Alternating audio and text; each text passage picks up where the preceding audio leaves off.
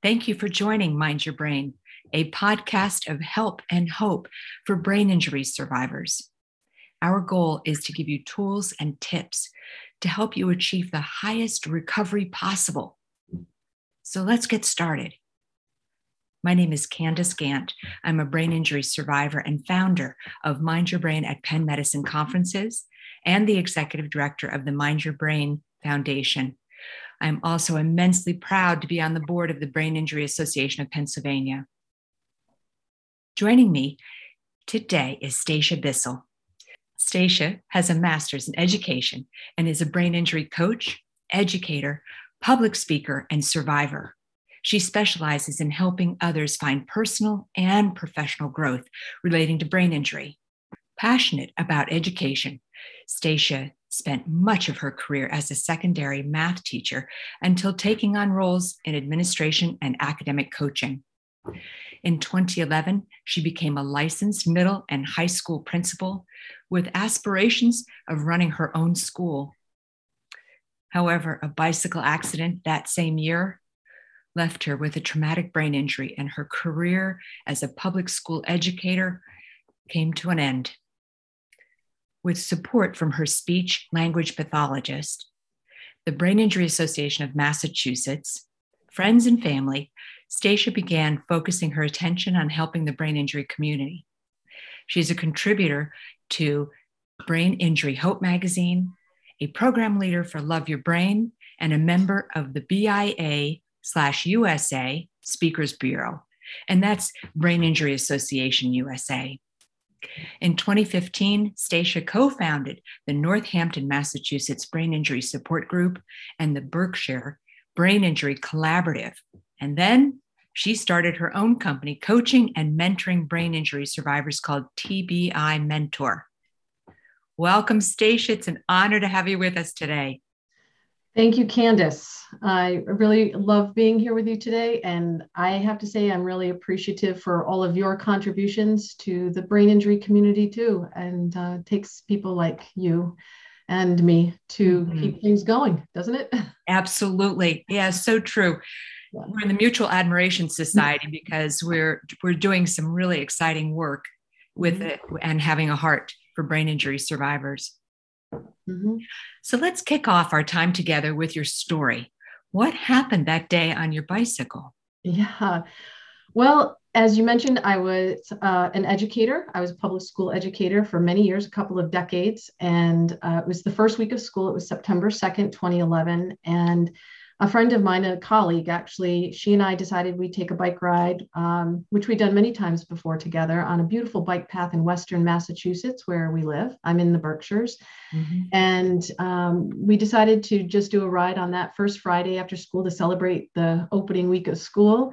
And I was exhausted. I was a newly appointed pseudo administrator of the building.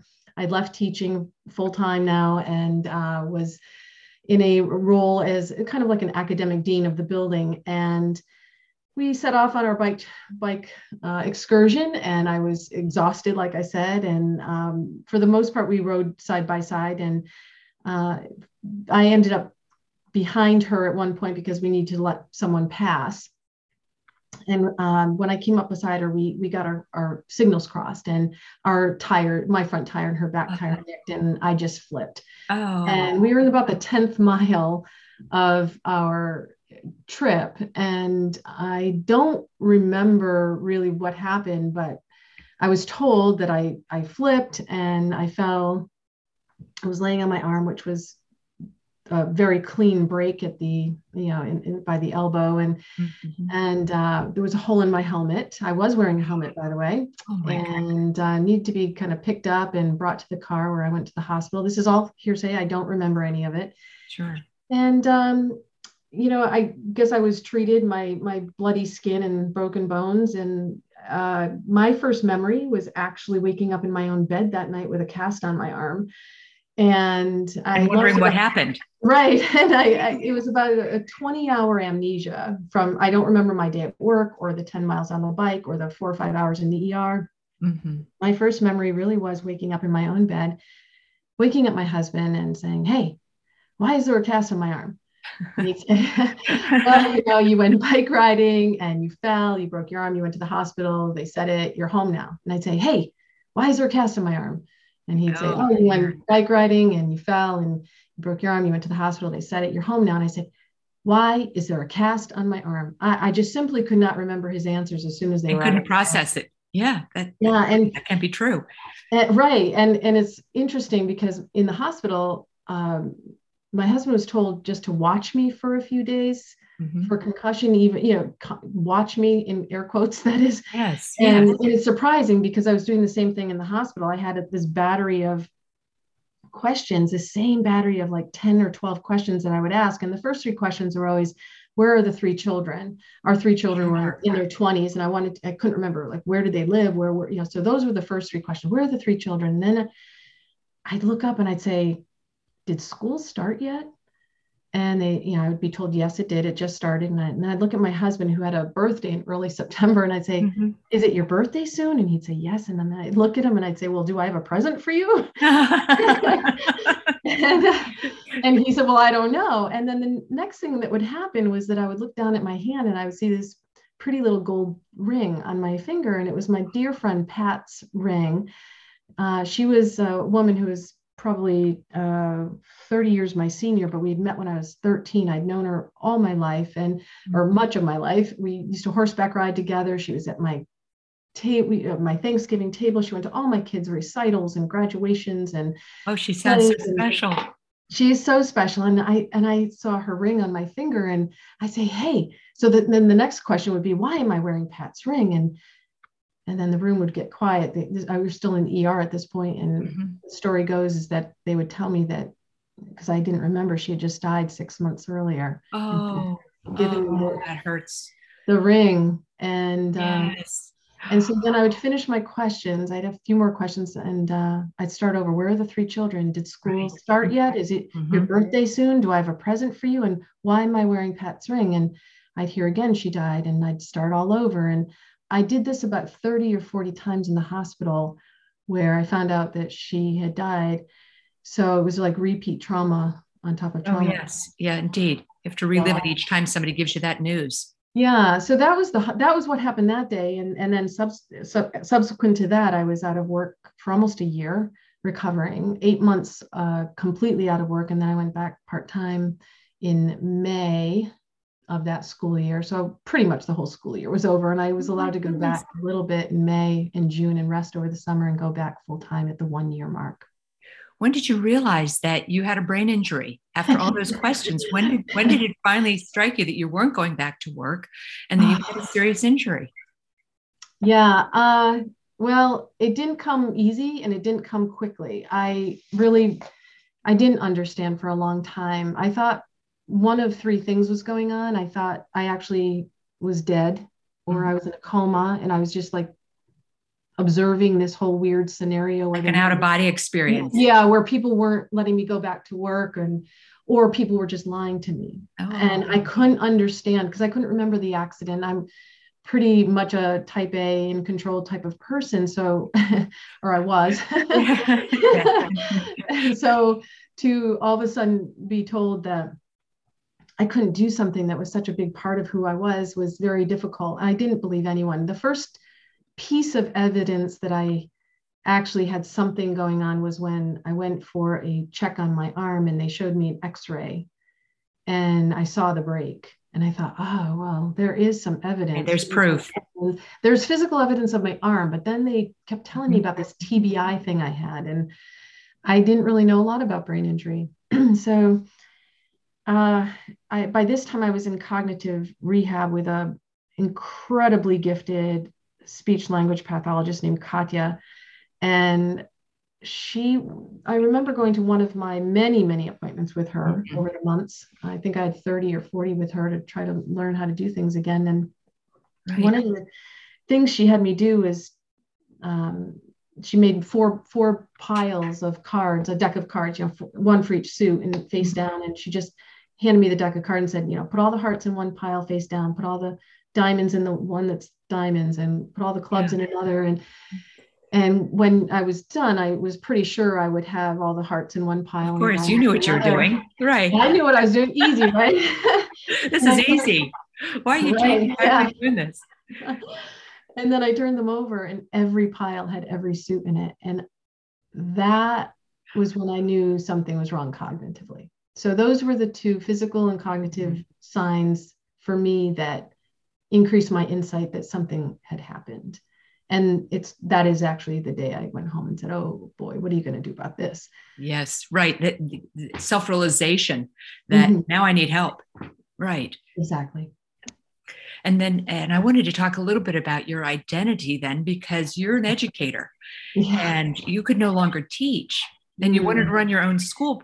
Perhaps that was your dream. How did yes. that, tell us about that experience as Oh well my in goodness. Yeah. recovery. That's a loaded one. Well, actually, I think that the loss of identity came at the moment my helmet met the pavement that day.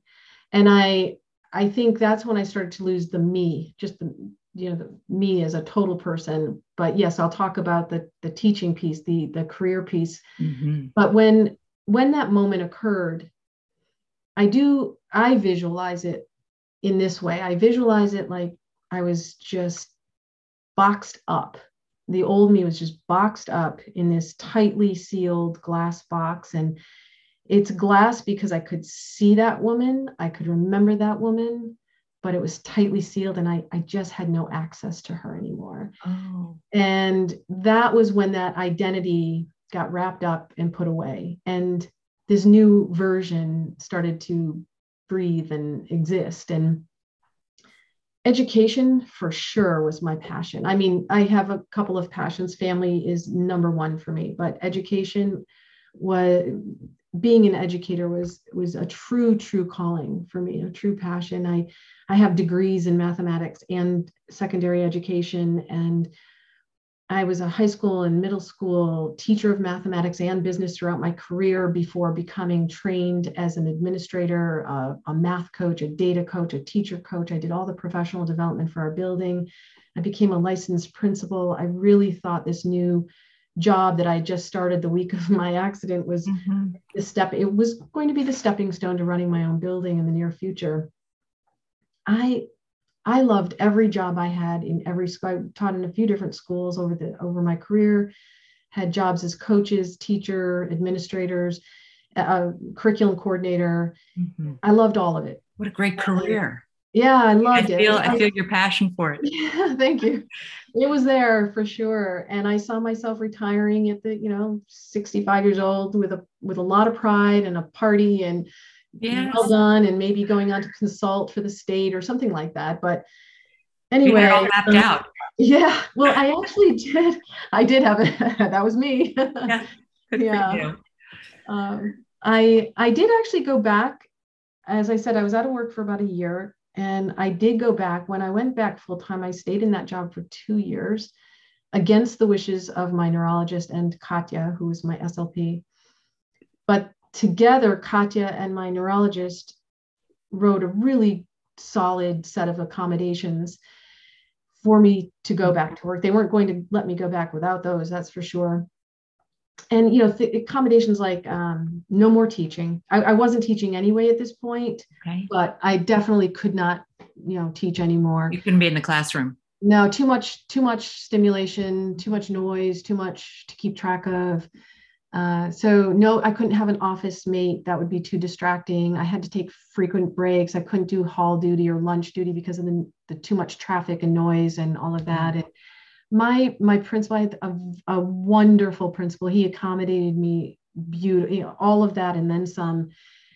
Um, and I guess I did struggle. I have to tell you, I did struggle in that job for 2 years. It was not easy, Right. but I still had I had good, excellent performance reviews. But again, I just want to say I really did struggle. Hmm. My days were marked by work, naps, eating, and that's about all I could do. But a big loss came when after at the end of my second year, when that principal retired and a new principal came on board. And over the summer when she arrived, to take over his job, she really liked my nice quiet office. So she took it over. She boxed my things up. I didn't know about it. I went in to talk to her about my situation, my accommodations, and also my job description with her, because I would be a right-hand person for her. And I handed her the accommodations, and she just slid them back across the desk at me, my desk, my old desk. Right. And slid them back across at me and said that she didn't really want to see them, and this was something for HR instead. And of course, they had a copy. She just wasn't interested. She wasn't right. What didn't want to interact, didn't want to have any part of these accommodations. No, in fact, what followed that was that not only was I expected to do that job that I had been doing for the last 2 years that I was struggling at, but she also now assigned me 2 classes a day to teach, which was not something that I was supposed to be doing anymore. And those 2 classes were in 2 different grades, 1 class in one grade, 1 class in the other grade, both math classes, and there were 2 grades I hadn't taught in years. So I had to learn all the new material. By this time, Common Core had come along. I had to learn all the new material. Sure. You got to catch up now. Yeah. She also asked me or assigned me to be the math department head for all the math teachers. And she had lots of confidence in you. Yeah, I guess so. I don't know if that was it or not. I don't know. I think it felt like a setup. And that's another way to look at it, indeed. Wow. Maybe you're right. I don't know. Maybe I'm wrong. But she also gave me a new office at the top of a stairwell with an office mate, which I wasn't supposed to have. And I heard hundreds of kids clumping by every day. And the other thing I was assigned to do was to cover the in-house suspension room 1 period every day and do my old job that I was struggling at. Now I'm feeling a setup. Yeah, okay. Now I'm reading a little bit more into that. So one of the things that I did to get a little relief was there was another teacher who had some small classes at the same time I was teaching my 2 small classes. And so we combined them and we decided to co-teach. It's a great model. It's often done in the schools. And it was about the only relief I would get every day. And at the I think it was at the end of the 3rd week of this new thing, I was just pedaling like crazy. I actually got my first ever letter of reprimand that I had failed or refused to comply with my schedule because I was co-teaching with someone else, and that an investigation would follow. And I know. Right. Now I just see this playing out. Yeah. I had a doctor who my doctor pulled me that day. The same day that I received that letter, I was pulled from my job. I had already been declining. My health was declining and they didn't want me there anyway. But I was so determined to stay with that career. This all goes back to this identity question that you asked. Right, indeed. I was very resistant to being pulled, but that day I got that letter, shared it with my doctor, and they're like, that's it, you're done. And what followed was a very, very low point. And I guess the answer to your question is yes, this loss of identity was a big hit. Yes. Yeah, I feel that it's hurtful to your identity, to who you are as a person. And especially not doing well in a position that you revere, that you love and passionate about, to find out that you could no longer continue in that capacity. That must have been just, as you say, a low point. I hear that in your voice. I hear those highs and lows. Yeah. So then you realized you need to find a new passion. I'm sure that you, as you describe yourself, that you got to find another path. Yeah. And when did you realize you had a new purpose? What's the new purpose after a brain injury? Well, it was, I don't know, maybe a month or 2 after I was pulled from that job, I ended up stepping foot into the Brain Injury Association of Massachusetts regional office near where I live. And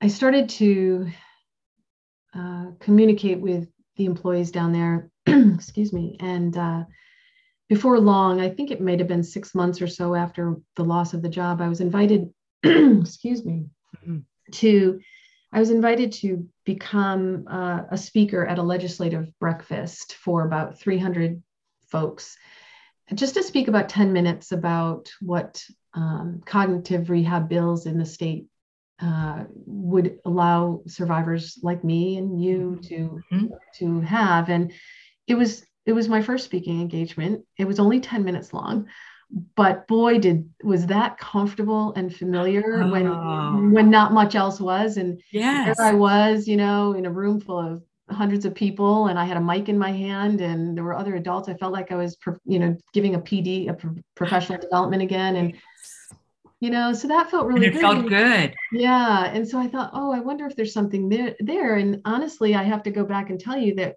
Katya, who was my SLP, she had, from the very beginning, she had said, that maybe I would need to think of a new career. And I was very resistant. I thought, oh, lady, you don't know me. I'm going back and I'm staying. Yes. I'm going back tomorrow. Watch me. Yes. And so, she's the one who planted the seed that maybe I would do something, and maybe it would be around educating people with brain injuries, maybe veterans or the brain injury community in some way. And so in the back of my mind, I think that seed was planted already, and it came out. And so I decided that I would submit a workshop proposal for the Brain Injury Association of Massachusetts annual conference that year. And I decided also that I should call up Katya, who I hadn't talked to or seen in a few years, and say, hey, remember me? You told me I might do this someday, so I think you should do it with me. And she said yes. She would do it with me. Partners again. Yeah. And I thought, this could be a really effective model of having a survivor and a provider with their two different perspectives coming at an audience. Brilliant. Yeah. Indeed. And two perspectives for an audience. That's really powerful. And at the Brain Injury Association of Massachusetts really liked the proposal. In fact, they liked it so much, they asked us to be their keynotes that year for 700 people. So we ended up, our first speaking engagement together was this keynote, and it was very well received. And what it did, in a way, required me to write my story down, which was very therapeutic to me. Mm-hmm. And it was seemingly helpful to survivors, caregivers, and providers in the audiences that we would, I went on to talk to, or she and I, a couple more speaking engagements after that. And that's kind of from that, other speaking engagements followed, and other pursuits followed.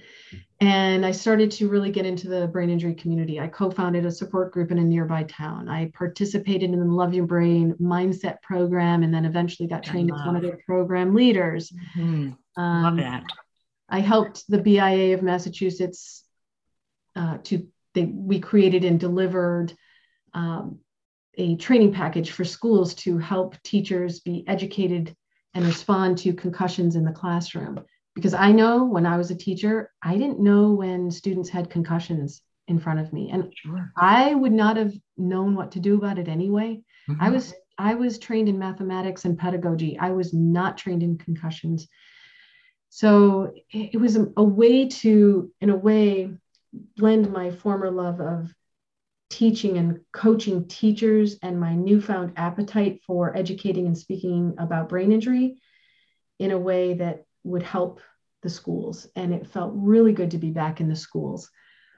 And then what a great package. Yeah, you pulled that all together. It's terrific. Yeah. And then from there, I started coaching, friends, family, word of mouth, medical providers in the community, the local hospital, the BIA of Massachusetts. I would get frequent phone calls from these various sources in the community to help others, to talk to others. And so this is where the coaching started. And I'd already been a teacher coach for years. So it was an easy transition for me. And so this just started my journey, helping other people make sense of what was going on with their brain injuries. And now I was helping inform best practices for daily living, for improved health and acceptance and hope and forward momentum.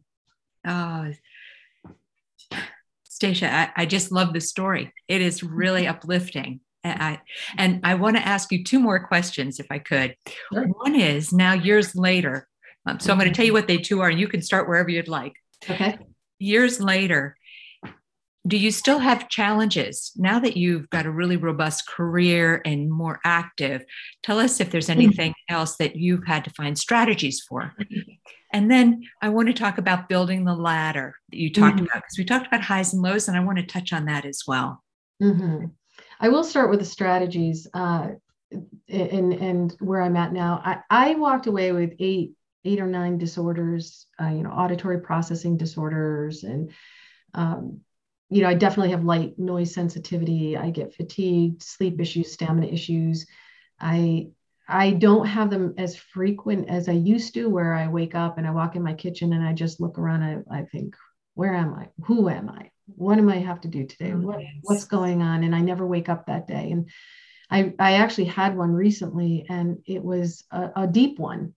And I look back at my week and I could pinpoint why. I had company and I had a funeral and I had a wedding, and it was You're exhausted. You had so many activities that caused your brain to So yes, to overprocess.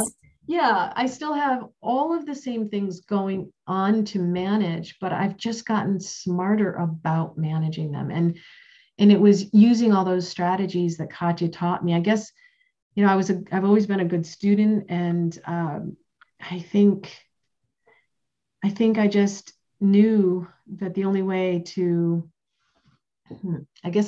way up and out was to help myself by using those. And I guess that addresses the next question you asked about the ladder, up and out, right? Yeah, up and out. Up and out. Flying out.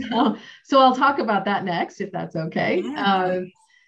I mentioned that I had a real low point after I was pulled out of my beloved career. But what I didn't mention was something else pretty significant. A few other things were happening as well. And that is, about a month after I went back to work full time, which was about a year after my accident, my husband of almost 30 years moved out of our home. And I was essentially left to contend with my injury and my house and my yard, our finances. That's devastating. That's just devastating me hearing it.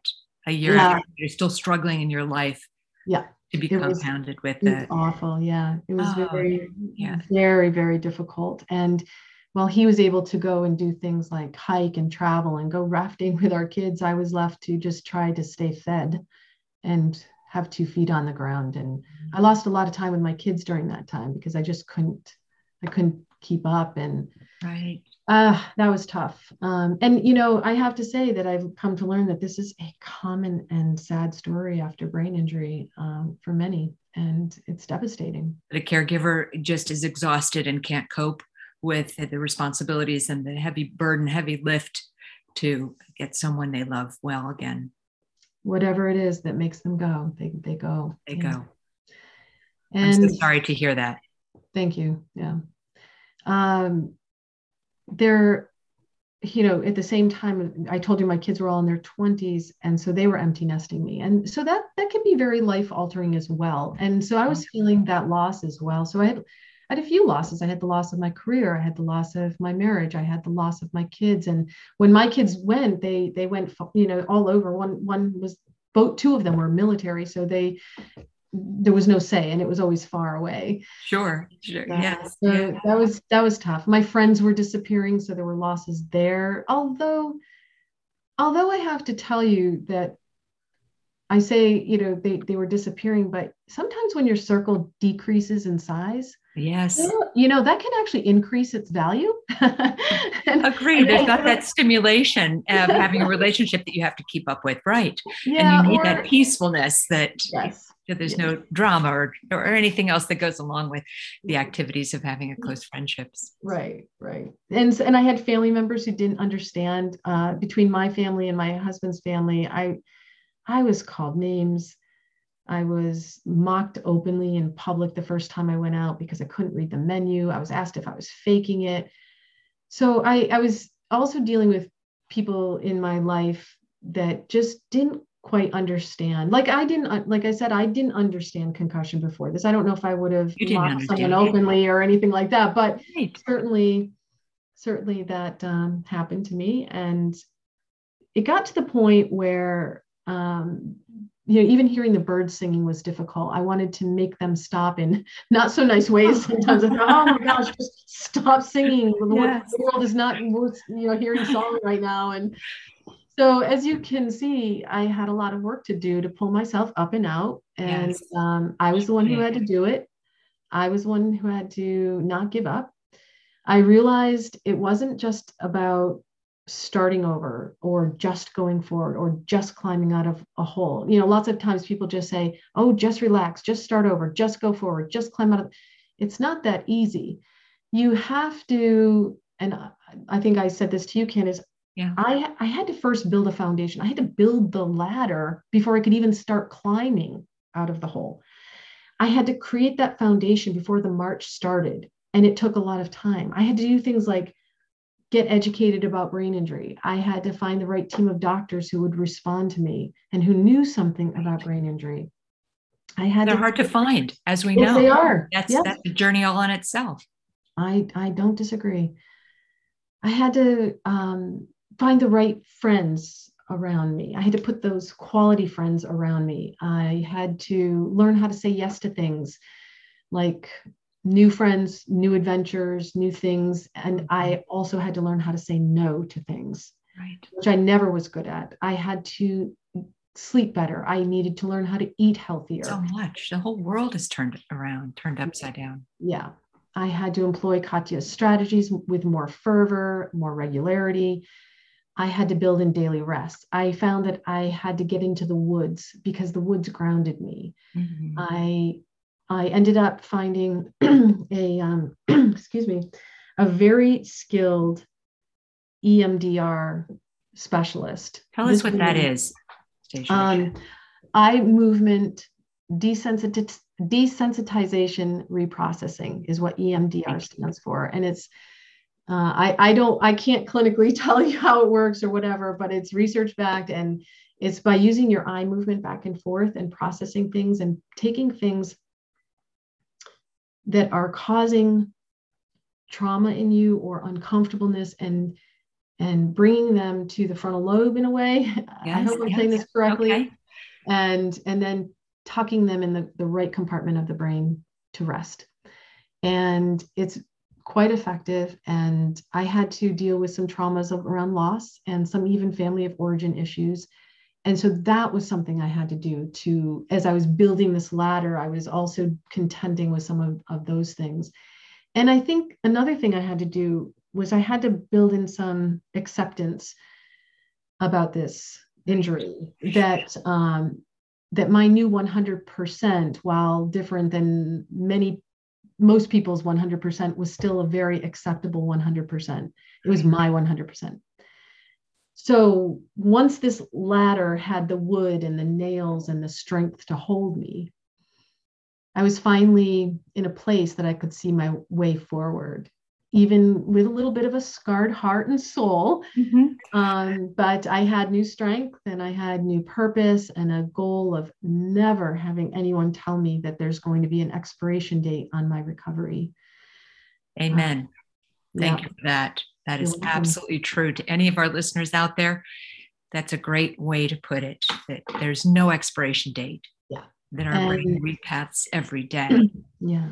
Yeah. I found that the sassy and tenacious Greek woman in me really showed her resilience during this time. And one rung at a time, I started to climb into a new way of being. And it really had this focus on helping others and living in a more peaceful, calm, grateful, hopeful, loving, and maybe determined way.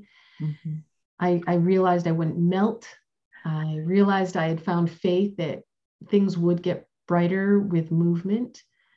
I learned to be a better friend and daughter and partner and parent and brain injury coach and speaker and writer and all around nicer and more empathetic human being. And I also, that's the silver lining. It sounds like that is really right, has brought you to a really new and powerful and accepting and valuable person. Yeah. that maybe you had questions about it before. Where's my value? And I think that now this all answers that. Yeah, no one will ever tell me I don't have value again. I have it. Indeed, I indeed. know it. And I think another thing that's worth mentioning, I was reacquainted with someone who became an important friend and pillar for me and eventual romantic partner. And he stood beside me as well and encouraged me to get stronger physically and emotionally and intellectually. And he's the one who pushed me to my first support group, brain injury support group, which was a game changer. And ironically, he is Pat's son. Remember Pat, the ring?